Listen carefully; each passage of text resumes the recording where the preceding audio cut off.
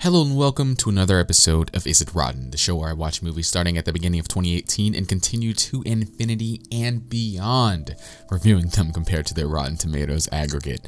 I'm your host, Edward V, and today I'll be discussing Bad Times at the El Royale.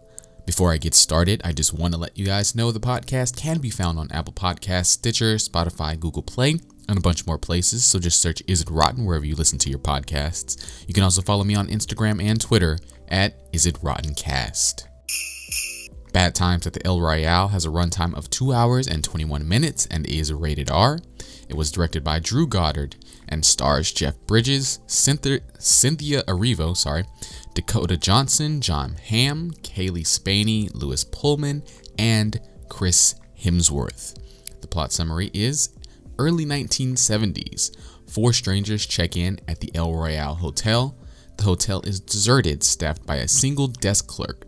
Some of the new guests' reasons for being there are less than innocent, and some are not who they appear to be. The current percentage on Rotten Tomatoes for this movie is a 75% from the critics and a 74% from the viewers. This is your spoiler warning for the film. The movie has me with the first scene. It had me with seeing what was going on. Then the movie begins with a bang. John Hamm is great in this movie. I like that the hotel is split down the California-Nevada line, and the aesthetics of each side reflects such. The idea that they can only sell liquor on the California side and, things like that. So I thought that whole aesthetic of the hotel was really cool. The movie is really, really interesting to me. I really like how the movie breaks the story down into vignettes for each character. I really like these type of movies.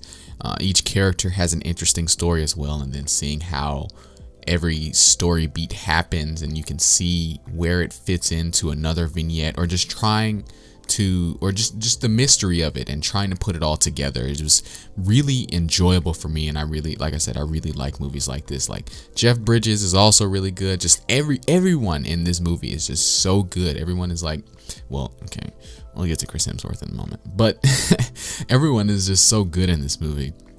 The movie is just really good in general. Like, it had me locked in pretty well for the entirety of the movie. I was really enjoying I just really enjoy watching genuinely good movies, and this is one of them that I just really, really enjoyed watching.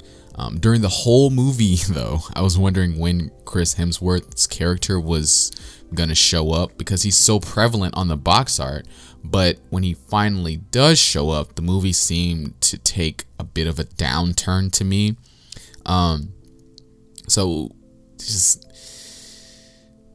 his character in general, like, obviously he's masking his accent, but the way that his character sounds, I don't know if he's doing that on purpose. I don't know. I'm pretty sure he is doing it on purpose, just because I doubt he sounds the way that he sounds in this movie when he covers his accent. But it was really annoying.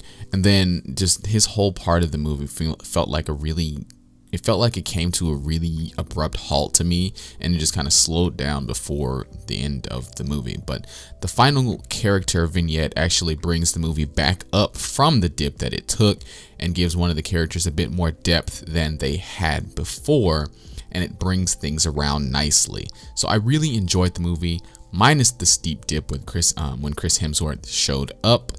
Other than that, the movie is really solid, and no, I would not say that it is rotten.